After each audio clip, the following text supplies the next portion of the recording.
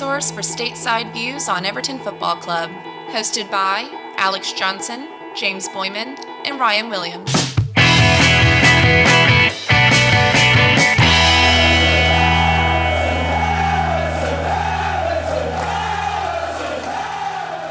Greetings to all of you Evertonians out there. Welcome back to the American Toffee Podcast. James here, joined by Alex following Everton's 2-0 defeat in the Merseyside derby at Anfield. Unfortunately, no Ryan with us as he's, being involved in his kids' lives or something stupid like that and not prioritizing the most important thing in all of our lives, which is this podcast. But maybe for the better today, as Everton, of course, fell into the relegation zone for the first time this season.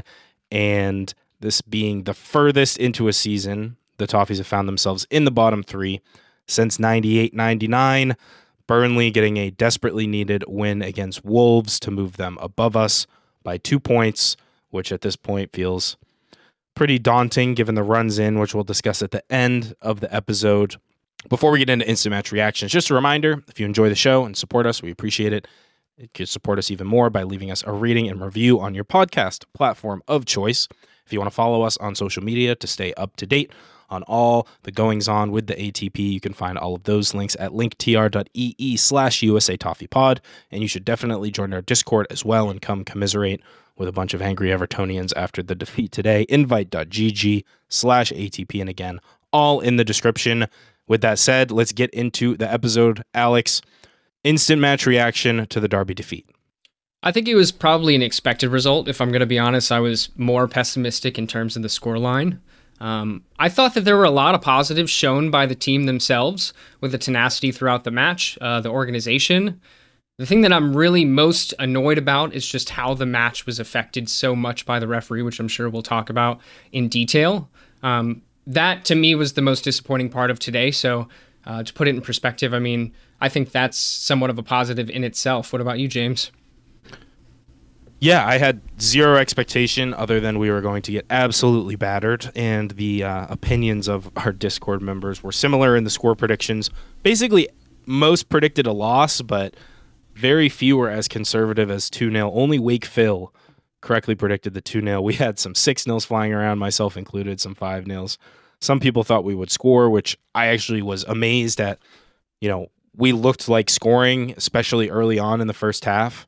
And I'm with you, Alex. The refereeing, it feels a little, sour, sore loser type of thing to whine about the referee. But it is so consistently against us that you have no other explanation than there's some kind of corruption going on, because there were some obvious calls throughout the match, not just in specific moments, but throughout, that were mishandled. Stuart Atwell completely lost control of the game early.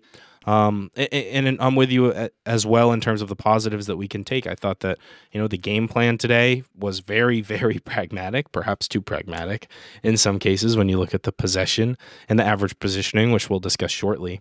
But at this point, you're scrapping for every single result you can get. And we had to do that today. And until the 60th, 65th minute, we were right there with them in terms of opportunities created and chances to score. And so let's just move things along and get into the Liverpool lineup. As much as I hate discussing Liverpool in any way, shape, or form, we kind of know the drill with them. They are undefeated at home this season in the Premier League, on City's heels for the title race. They really needed this result. Some may have been slightly surprised by the strength of the lineup fielded by Jurgen Klopp, but this is huge. They were 4 points back at the start of the day. They get the 3, move to just 1 behind City. They, of course, just beat Manchester City in the FA Cup semifinals and thrashed Man U 4-0 the other day, I think Tuesday.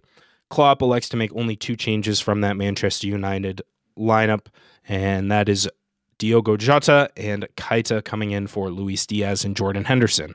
So the classic Liverpool 4-3-3. They're going to look to dominate the ball, as Jurgen Klopp said as much in his pre-match comments, and that they did. What about Everton, Alex? We had, yet again, some unfortunate luck in the pre-match warm-ups. We can't get guys fit, and then even when we get guys fit, it's like you can't even consider them ready to go until the match literally kicks off, because we're getting guys injured in the warm-up. It feels like every week at this point. Yeah, so we had Dominic Calvert-Lewin still out, which is obviously we miss him quite a bit. We knew Donny Van de Beek and Gomez were out injured per the pre-match presser.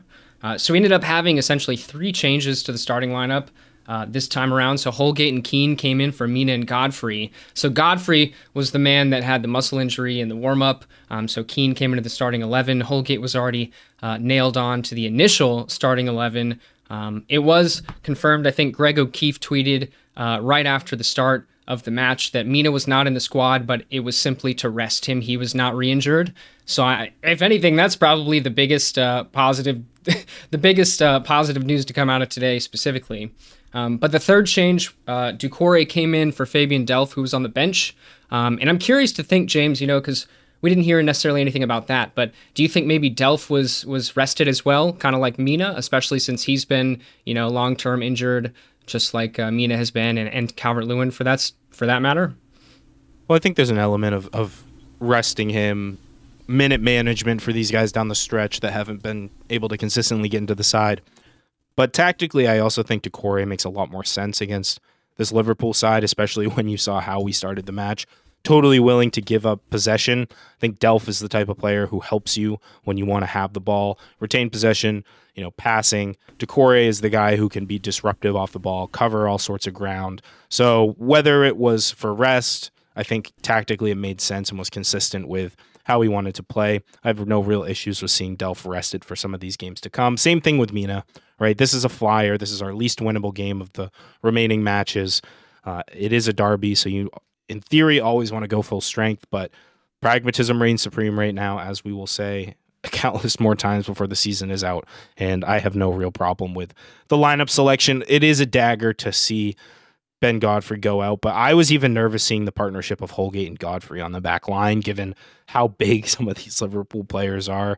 Set pieces would be a major concern, and Liverpool ended up, I think, having like 13 corners just in the second half alone. And so we, with those two smaller guys in, at least Keane helps with some of that aerial presence on the back line. Yeah, and so we saw that essentially manifest into like a 4-5-1, like really deep and compact formation for the majority of it. Obviously, we had barely any possession, which we'll get into, but why don't you run us through kind of like the tactical setup of the match, the way you saw it? Yeah, sure. I mean, it was pretty apparent to anyone watching when Jordan Pickford off like the first goal kick is time wasting, right? That was clearly the directive from Frank Lampard and his staff was be as annoying and frustrating as possible and get Liverpool to lose their heads. I mean, we were deep at times and just looking to find that moment on the break, largely through Anthony Gordon. I mean, we've got some pretty ridiculous stats here, but I thought the setup was pretty intelligent, and we looked well drilled and organized in terms of preventing Liverpool's danger men from getting on the ball all that much. You saw Anthony Gordon pretty much drive our entire offense. I mean, 67% of our attack came down the left-hand side versus just 12% down the right. Liverpool also attacked quite a bit down their right, our left. But that is like the type of imbalance you see when you only have 17% possession throughout the match, and Anthony Gordon really acting as one of the only outlets. I mean, and then you look at the average position, right? Pretty much all of Everton's players in our half looking to defend pretty deep. Meanwhile, almost all of Liverpool's players' average position is in our half as well. So we had our backs to the wall pretty much from the word go today. And then the touch disparity, the possession, it's crazy. I mean, Liverpool, their entire back line had more than 100 touches, whereas Vitaly Mykolenko had led Everton with just 59. It was not pretty, but it felt, nice watching at times because of those moments that we chose to break forward. We did look really dangerous and threatened Liverpool and really gave ourselves an opportunity to take points from this match, even if it didn't eventually, end up that way. Yeah, we did. And we saw, I mean, obviously there were not a ton of shots in it, at least for Everton, but we saw the shot distribution too. I mean, Everton and Liverpool both had 56% of their shots in the 18-yard box. Liverpool with 33% outside of the box. Everton with 44, including one close to a banger from Demarai Gray. Yeah, and it's just the 11% that Liverpool got in the 6-yard box, right, that make the difference. Those are the ones that they scored on, unfortunately. But let's get into the timeline right after this. So the game started and pretty much it was right off the gate. Liverpool were possessing like the majority of the ball. And we saw really, really fast that we were going to sit extremely deep, extremely compact. I mean, we saw Richarlison, we had the front players essentially pressing a little bit, but definitely not really their CBs at all. You saw that we were just going to essentially sit back. We had a couple of like cagey moments, maybe in the first like 10 minutes when Anthony Gordon finally breaks down the left. That was really the only action in the first, let's say, 20 minutes. And, Trent Alexander-Arnold kind of tripped him up. It definitely looked like a foul. I think most people felt it was a foul, but it was no call at all. That would have been a really helpful free kick for Everton in the starting moments. But then in the 25th minute, after no call for Anthony Gordon, obviously Everton hadn't seen much of the ball to that point at all. It had been all Liverpool, although ineffective really in possession to that point. In the 25th minute, Anthony Gordon gets booked for simulation. And I think all the fans were pretty upset and annoyed by that at that moment in time, right, James? Yeah, when I saw it live, I immediately was like, okay, that's a penalty. The replay, okay, he doesn't get fouled. But at this point, he's been fouled at least a few other times that had gone completely, Atwell telling him to get up. And I think this is a little bit the byproduct of Anthony Gordon's season so far, right? I mean, he has at least one or two of these type of dives per match. He may have started to earn himself a little bit of a reputation. This was a dive, but they're also, the defender puts a foot out in front of him and he lifts his feet up and kind of goes to ground, but he does have his path disrupted. So a yellow to me felt a little bit harsh at that point, especially as you said, following the no call from Trent Alexander-Arnold, which was a clear foul in my book. And so it would by no means be the last yellow of the match, but what I was encouraged by was, yes, Liverpool had, 80+% possession, but they were really struggling to create anything of substance in our final third. They had, Mane had a shot from outside of the box. They had a couple other chances, playing balls in that went to no one. They were pretty shaky and they were inconsistent. We were intercepting, jumping passing lanes, trying to convert defense into offense quickly. And I thought in the early stages, we honestly looked more dangerous than they did. Yeah, honestly, one player that stood out to me to this point in the match for Everton was Mykolenko by far. He had a couple of good tackles on Salah to that point. I thought that was a huge part of Liverpool being, pretty ineffective. But then, about 9 minutes later, Everton had pretty much their best chance of the first half. Richarlison is on the counter. Doucouré is charging forward with him through the middle, and Richarlison finds a pass for Doucouré in behind towards the right side of goal. But unfortunately, Doucouré slides it wide left, not even on target. That, is one of those examples in which, we know Everton were going to have very few clear-cut chances. We know, Doucouré in behind is going to be one of those only in the match. You kind of hope on this one he just gets it on target, even if he goes near post. You know what I mean? Try to lift it a little bit. Anything, right? Yeah, it's always hard when you're going, with your right foot down the right-hand line on a tough angle, trying to get it by a keeper, any keeper, especially a keeper as good as Alisson. And that was, I agreed, probably the best chance either side had in the entire half.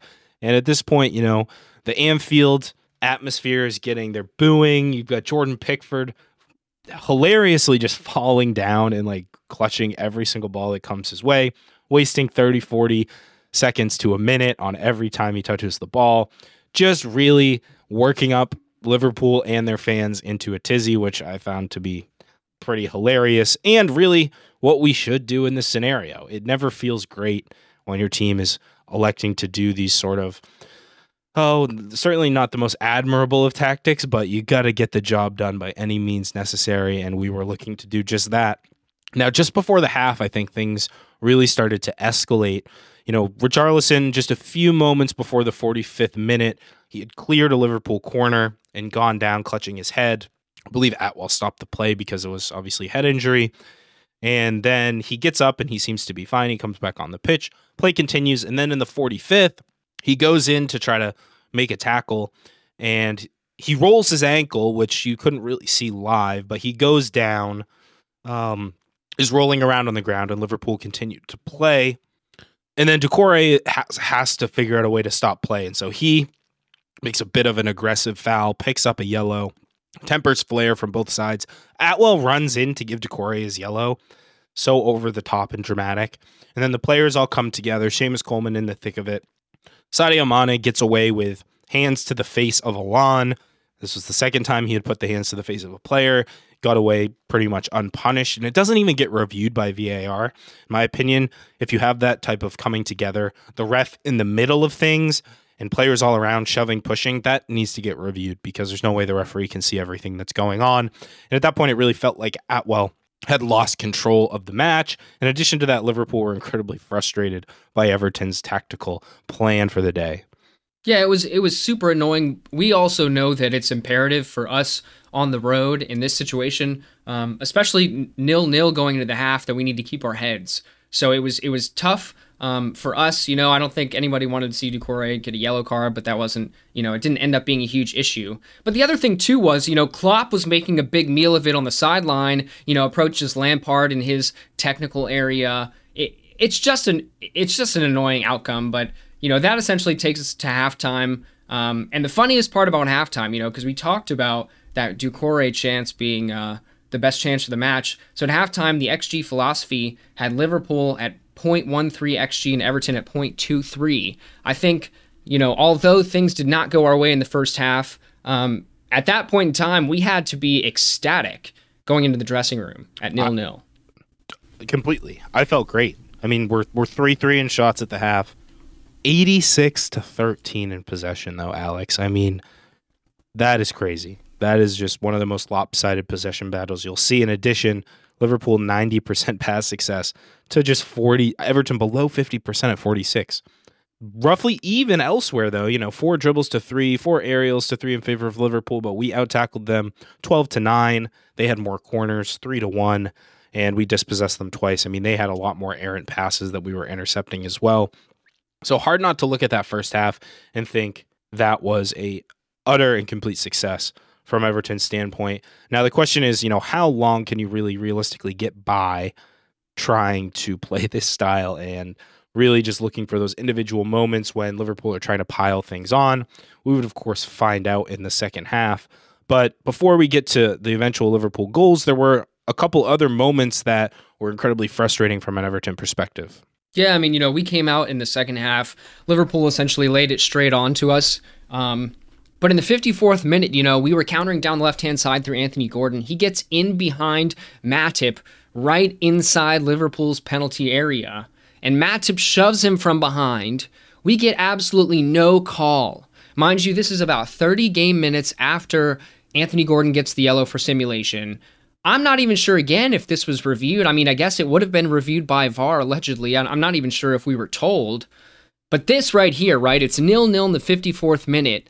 This is what I'm talking about, in which, it feels like the entire trajectory of the game is changed by the referee, numerous times. Like, this is not even the first time, right? This is probably the third or fourth time, like the Mane hands to the face, etc.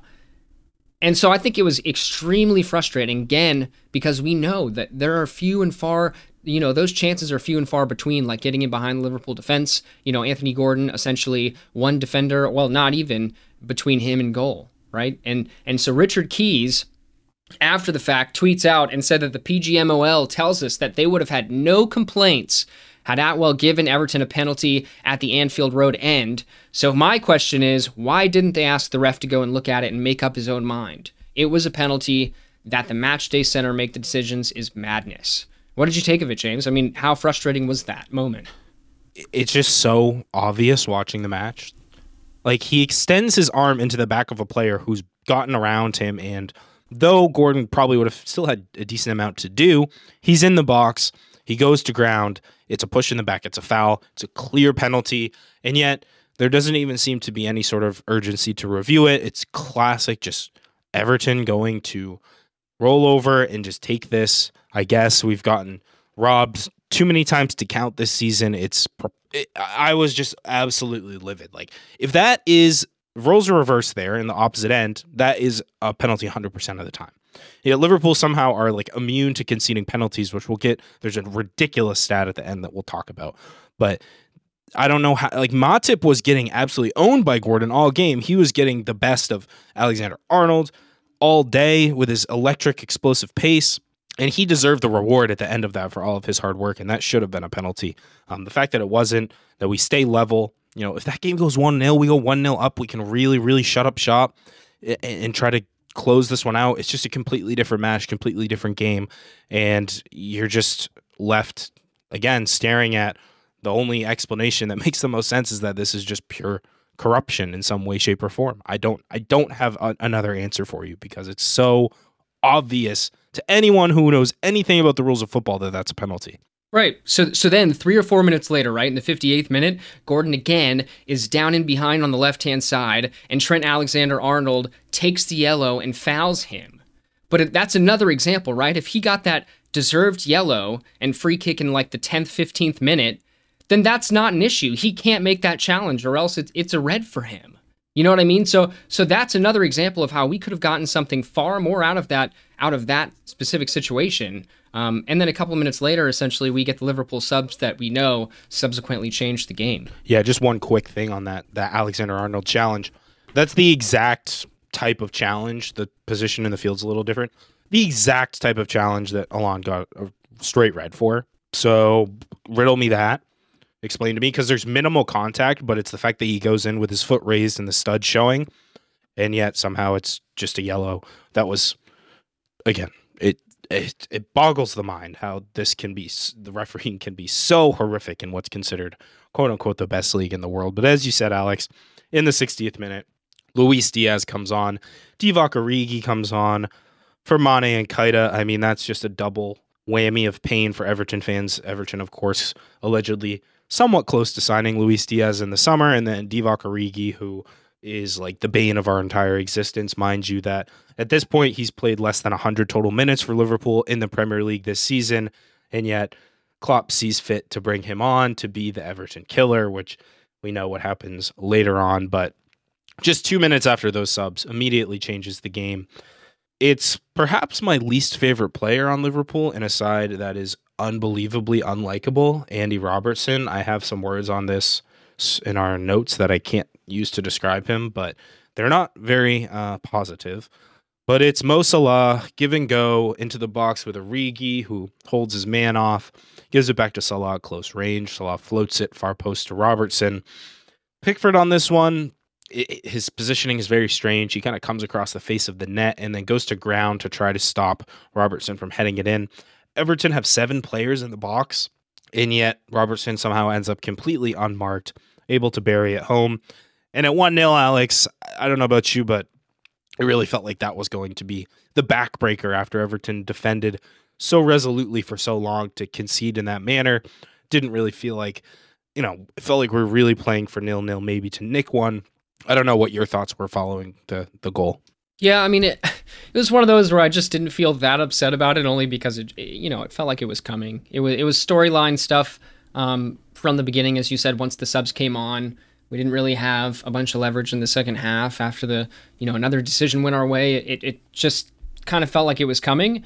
But I was really interested to see, how the team reacted following the goal. I felt like the team did not do too poorly. Their heads didn't drop necessarily. I thought they were still putting in a nice shift.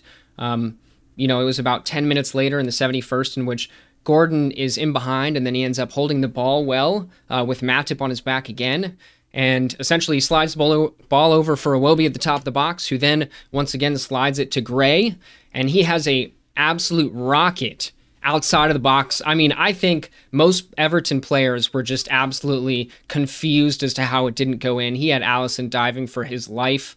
And again, that was probably one of our best chances in the second half, but it was probably also like the only thing that Gray contributed throughout the match to that point.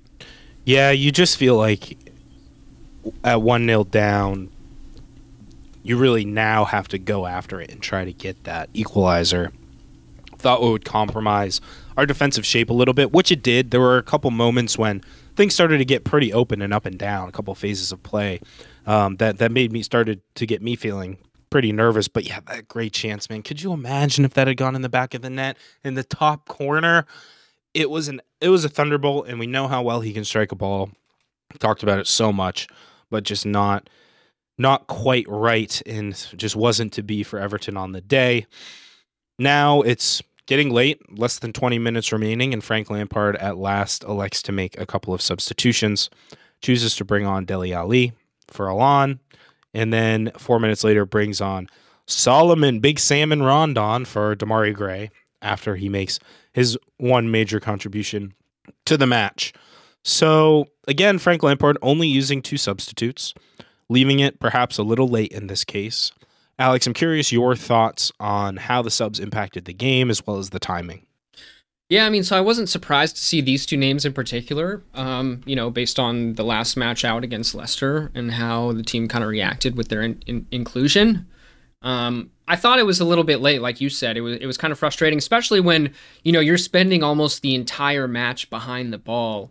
You get extremely tired chasing it constantly. I think they were, the team in general was fatigued, but I thought that they continued to, fight well. Alon did not see much of the ball at all throughout the 70 minutes that he played. Dele actually had, I think, a couple more passes than Alon did, only being on the pitch 17 minutes. But we definitely see that that's how Dele is going to be played, kind of in the center of the pitch. He did keep the ball pretty well. I think he had a pretty high pass accuracy and wasn't dispossessed too much. But again, it's Liverpool. We had, I think, in total, like 17% possession to the end. Rondon, same thing, right? I mean, I personally wouldn't have been upset to see Rondon starting over Gray with Richarlison out wide and Gordon out to the right, possibly. I think, if you're going to look for a counterattack, I mean, I think 17% possession tells you all you need to know. We could have really used Rondon. I think Richarlison was mostly ineffective and wasn't able to be effective because of that. But I do think there's importance to Richarlison, pressing from the front to a degree and how tenacious he is there as well, which, Rondon may not offer you as much of. What about you, James? How did you feel about the 2? Like, did you feel that it was kind of late to bring them on? Maybe did you want to see anyone else? Not that our bench was too deep today. No, I mean, I think things were working up until the first goal, relatively well. There wasn't anyone. Every man was working hard, kind of fulfilling his role. And as we said at the top, they looked organized and disciplined. Like every guy sort of understood what his responsibility was, both on and off the ball.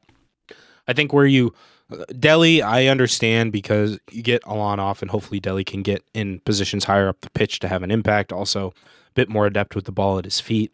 You lose something, obviously, defensively by doing that, but at this point, you're trailing anyway, so you kind of have to go for it. The Rondon one, I get it. I think I'm going to have to disagree slightly with the Richarlison thing, just because we saw Jordan Pickford pinging a lot of long balls into channels that Richarlison was able to chase down, and I'm not sure that Rondon would have had that same level of impact. That said, if Rondon's in there, you can play a different style and maybe go direct to Rondon and hope that he can just win the balls out of the air and doesn't have to beat a man for pace. But it felt like the only way we're going to beat Liverpool is to really get in behind them, and Rondon, I think, would struggle to have made an impact in that respect. But in the 77th minute, when you're basically having to just hoof it long and hope for the best, Rondon for Gray, who wasn't very good up to that point, it makes a lot of sense to me. I think Dele, out of the 2 subs, definitely was more effective. I don't think Rondon did a whole lot of note, but we move on, and what more else is there to say in the 85th minute? The bane of Everton's existence, Divock Origi, ends up putting this one on ice. And of course, I wish I had the set piece numbers. Let me pull them up real quick. I mean, Liverpool had 13 corners in the game. We defended almost all of them well until the 85th minute, and we get the secondary fallout from a corner that does us in, where the corner starts from the left. It comes out to the right to Jordan Henderson, who just swings one back in. Again, it's the far post. It's Luis Diaz, who goes for a kind of ridiculous volley attempt. And he just hits it into the ground, and then Origi's there to put it away. As I said at the top, hasn't even played 100 Premier League minutes, and yet comes in and looks just fully ready to go against Everton. On this one, Pickford, I think, needs to be a little bit more aggressive in coming out. He gets sucked to the far post to follow the ball and then can't get back across the face of it. It's a ridiculously ambitious move by Diaz and ultimately an effective strike, but I think Pickford lets us down a little bit there. That said, at 2-0, that was pretty much the game, and I think, at that point, Liverpool comfortably just saw it out to the final whistle. Again, pain for Everton to go into the drop zone, but at the same time, you go to that full time, and it's like 2-0, okay. You asked me my score prediction was 6-0, so this is objectively better than that. The positives that we discussed throughout, and we'll get into some individual performances, which I think were desperately needed. I think the question becomes, outside of the relatively comprehensive dominance by Liverpool. What positives do we take from this into the remainder of the season? Yeah, I think the major positives taken were the compactness and organization for the most part. So obviously we switched off for the 2 goals. It happens. It was always going to be a tough match, and like we both said, it was not a match where we felt like we needed to get a point or we needed to get 3 points. I mean, I'm saying that relative to what we can expect against the opposition, and we also know this was our hardest match left of the season, being away from home, because we know we've only taken, I think, like 6 points away from home all season. And then obviously Liverpool are in insane form currently with a really deep squad. But I think overall we had some really positive player performances. I wanted to mention Mykolenko first because, as I said, he was the one that was very standout performer for me in the first half. He had 59 touches, as you mentioned, James, which was the most on the team, and actually by far, really, 25 passes, 60% pass accuracy, so higher than the team's pass accuracy at least. But he had 5 tackles, a couple clearances, a couple interceptions, and he won an aerial duel. I thought he absolutely passed the eye test against Mo Salah, and I think he's continuing to get better and better each match. Fully agree. I mean, it's a daunting task to have to mark, Mo Salah at Anfield. And I think you also have to give Anthony Gordon a little bit of credit because clearly, he was getting a lot of support to Mykolenko on that left-hand side. But the kid just looks more confident by the week.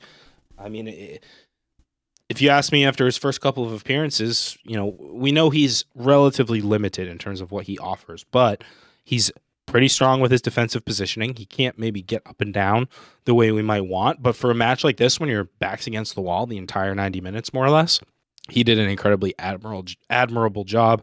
And it's worth noting, with the backdrop of what he has going on in his home country, to be able to focus in and just be such a professional, I think he deserves a ton of credit. Another player who we've mentioned who I think stood out to me and had a good match was Abdoulaye Doucouré. We haven't seen him in a couple weeks. He'd been dropped favor of Fabian Delph. He comes in and for this system and style was really one of the best players in our midfield. So disruptive. He only had 22 passes with a 63% accuracy, but 5 tackles, a clearance, won 4 aerial duels, not someone known for, winning a ton in the air, and a couple of interceptions.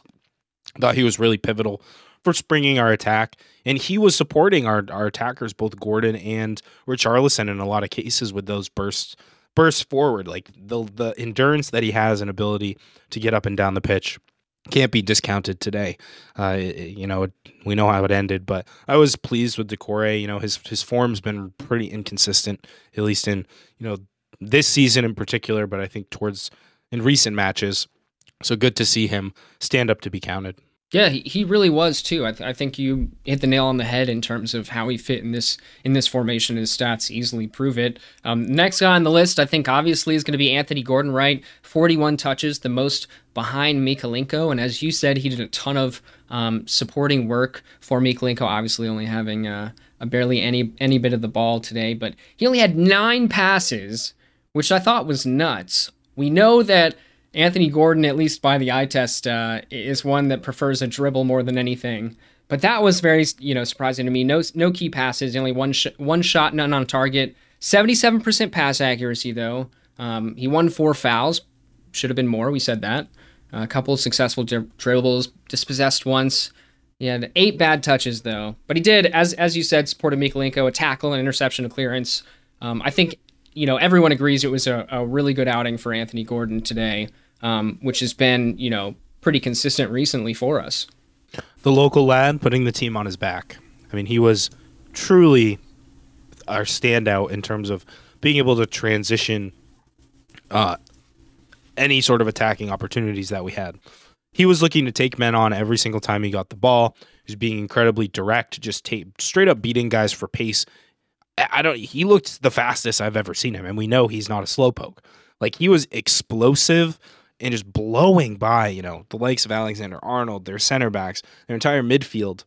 And I thought he had 8 bad touches, but for some reason that seems like it's off to me because I felt like his ball retention was actually halfway decent, at least in comparison to the rest of the team. I thought this was one of his best performances in a blue shirt. he'll be gutted to not be able to have had more of an impact. And, the type of kid that he just continues to mature in front of our eyes. And like, you can tell what a dynamic player that is just waiting in the wings to continue to develop, and, excited for what is to come from Anthony Gordon. I thought, he never stopped. I was worried he was gonna run out of gas, because it felt like he had 20 or 30 full field sprints where he was just going at a ridiculous clip. And Lampard elected to keep him on for the full 90, and I think that was the right decision. No doubt. And then let's talk about Richie lastly, because we kind of had a slight disagreement on how effective he was. And to be fair, I mean, I think he did a decent job, at least by the numbers, right? So 39 touches, a couple shots, one on target. But he did have 2 key passes, tied most on the team, also with Iwobi. 13 successful passes, 69% pass accuracy. Not terrible, I guess. But he had a couple fouls, one successful. What is? That's crazy that 13 successful passes like tied for the most in the team. Like what? Yeah.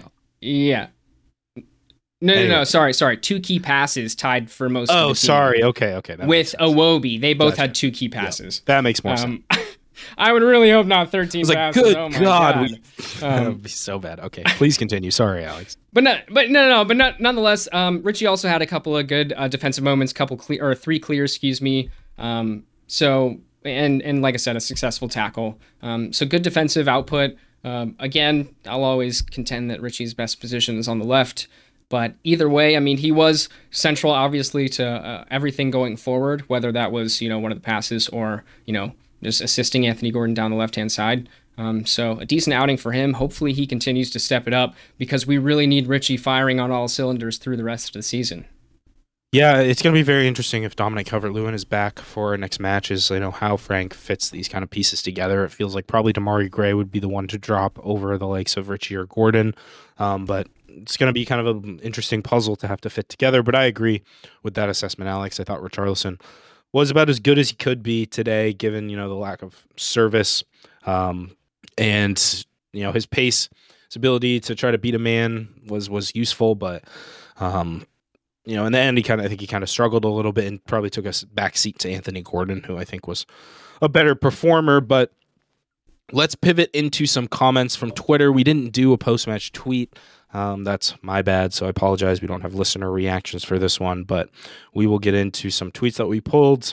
I think we talked about it a little bit, Alex. The question is, what do we take from the performance result today?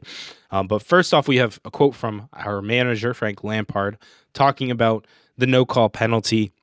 He said, "It was a penalty. If that was Mo Salah at the other end, he gets a penalty. You don't get them here. That's the reality of football sometimes." So one of the things that I appreciate about Frank Lampard is he's not afraid to ruffle some feathers and call it like it is. Clear as day. You're even getting, Jamie Carragher on British TV saying that it was a Stonewall penalty. It's obviously easy for them to say that after the fact when they just won, but it just shows what a disgrace it was that it wasn't called live. And again, it's the same thing with the Rodri handball. Like, these are obvious calls that we're just not getting. Yeah, I mean, look, it's good to see Lampard call them out for their BS once again. And I'll even go to, something that we talked about, like the Pickford time wasting, Gordon going down a bunch, which is not necessarily great to see. Doucouré, with the cynical tackle. I mean, how many times over the years have we pointed to one of our problems being that we are too nice as a football club? Like, we are upset about how, essentially gentleman-like our team can be. Sometimes that, criticism was aimed at Seamus Coleman. So I think that it's important to note that the team definitely sees where they're at, that they're in a relegation battle. Obviously, it doesn't need to be said. But they're reacting the way that they kind of need to be. I think they're acting like particular houses. And I think I like the reaction from Lampard. I think take the fine and get the fans singing at Goodison once more again soon, essentially. Yeah, and then we had a tweet from Tom Long, @T_FTBL football. Just again, we're gonna harp on the refereeing today because that's what I'm most mad about, to be honest. And Tom says, Mane hits 2 Everton players in the face. Alexander-Arnold, last man pushing Gordon in the back. Massive argument for Liverpool to have 2 players off here. VAR has been put in place for getting these decisions correctly, no matter where the game is being held. #EFC. That's what just gets me, Alex, I guess, about all this is like you have this system that gives you the capability to, in theory, get pretty much every major decision correct, and yet they find ways to continue to mess it up, and it feels like it always goes in favor of the teams at the top.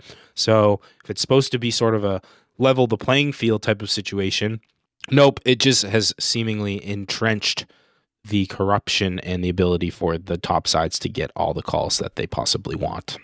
No, it absolutely is. I mean, it's just turned into now, like, I think most fans can agree that I think we're past like the story of it being incompetence to how it should be used. I mean, it's just a blatant disregard for, I think, how the system should be implemented. And it's an out for the referees at this point.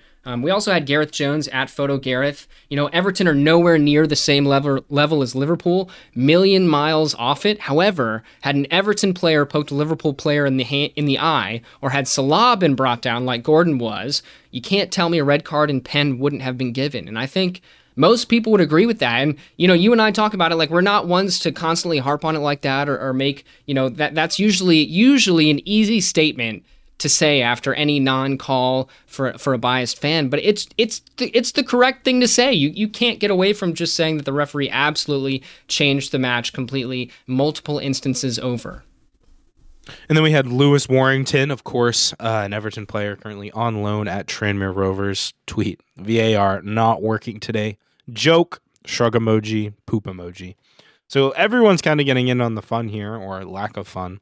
At Dogs of War at Everton Football said, think we will finish on more referee apologies than points at this rate. And that, again, comes back into play. It's like, we get these calls, we get these missed opportunities. Okay, we could have gotten a point from the City match in theory.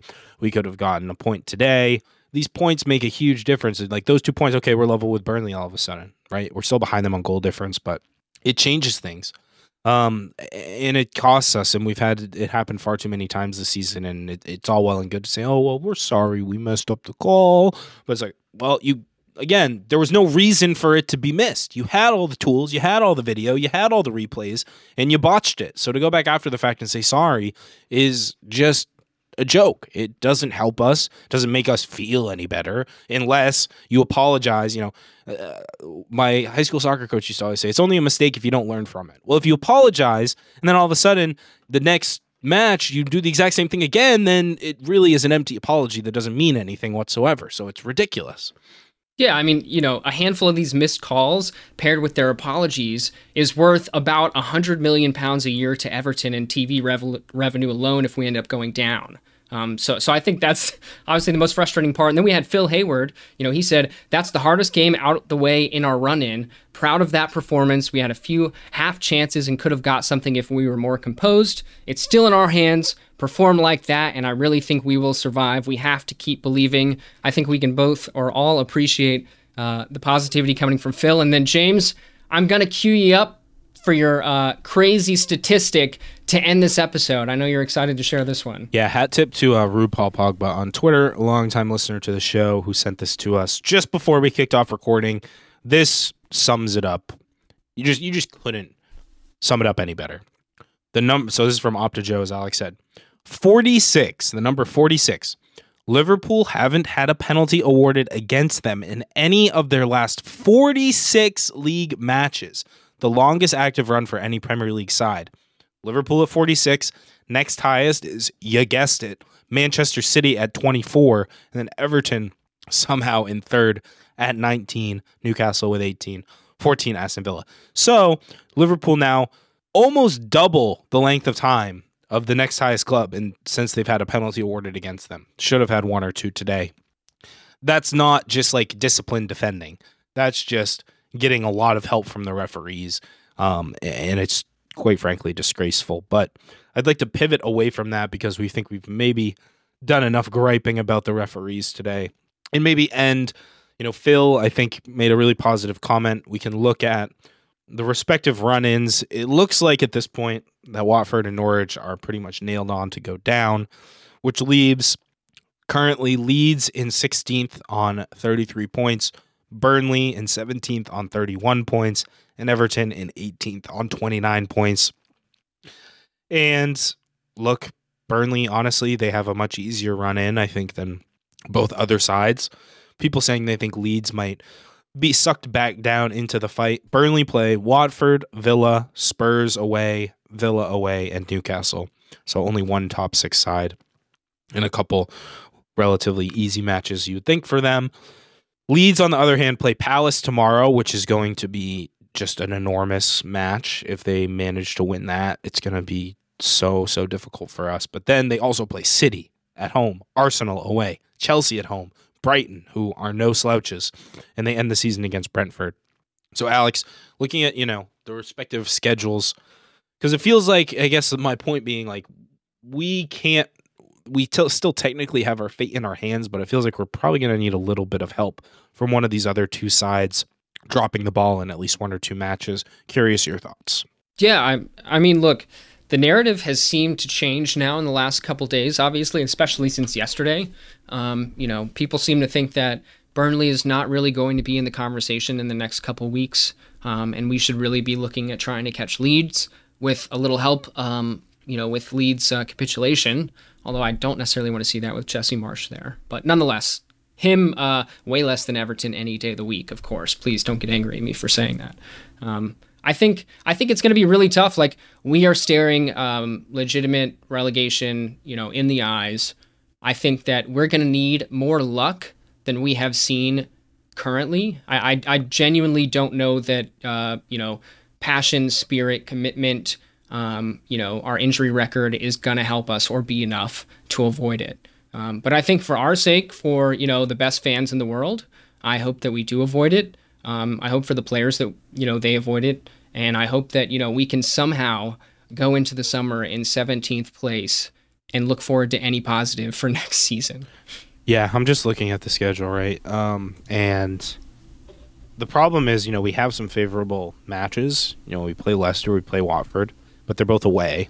And we haven't really, I think, Frank, we've now lost 7 away matches in a row under Frank. So it's just going to be tough. Like, if we can scrape a point against Chelsea at home, that would be really, really big. But honestly, after I saw Burnley score against Wolves today, I was watching the match. I just felt like this sinking feeling in my stomach. I felt sick because that match against Burnley that we capitulated and lost the lead really felt like a bit of a dagger. But I wouldn't put it past either of these other sides to slip up, and it's just got to be Everton that's there to take their chances and mop up. And look, the last few matches, though, the match today didn't go our way. We still picked up 4 points from United and Leicester, which is not the end of the world.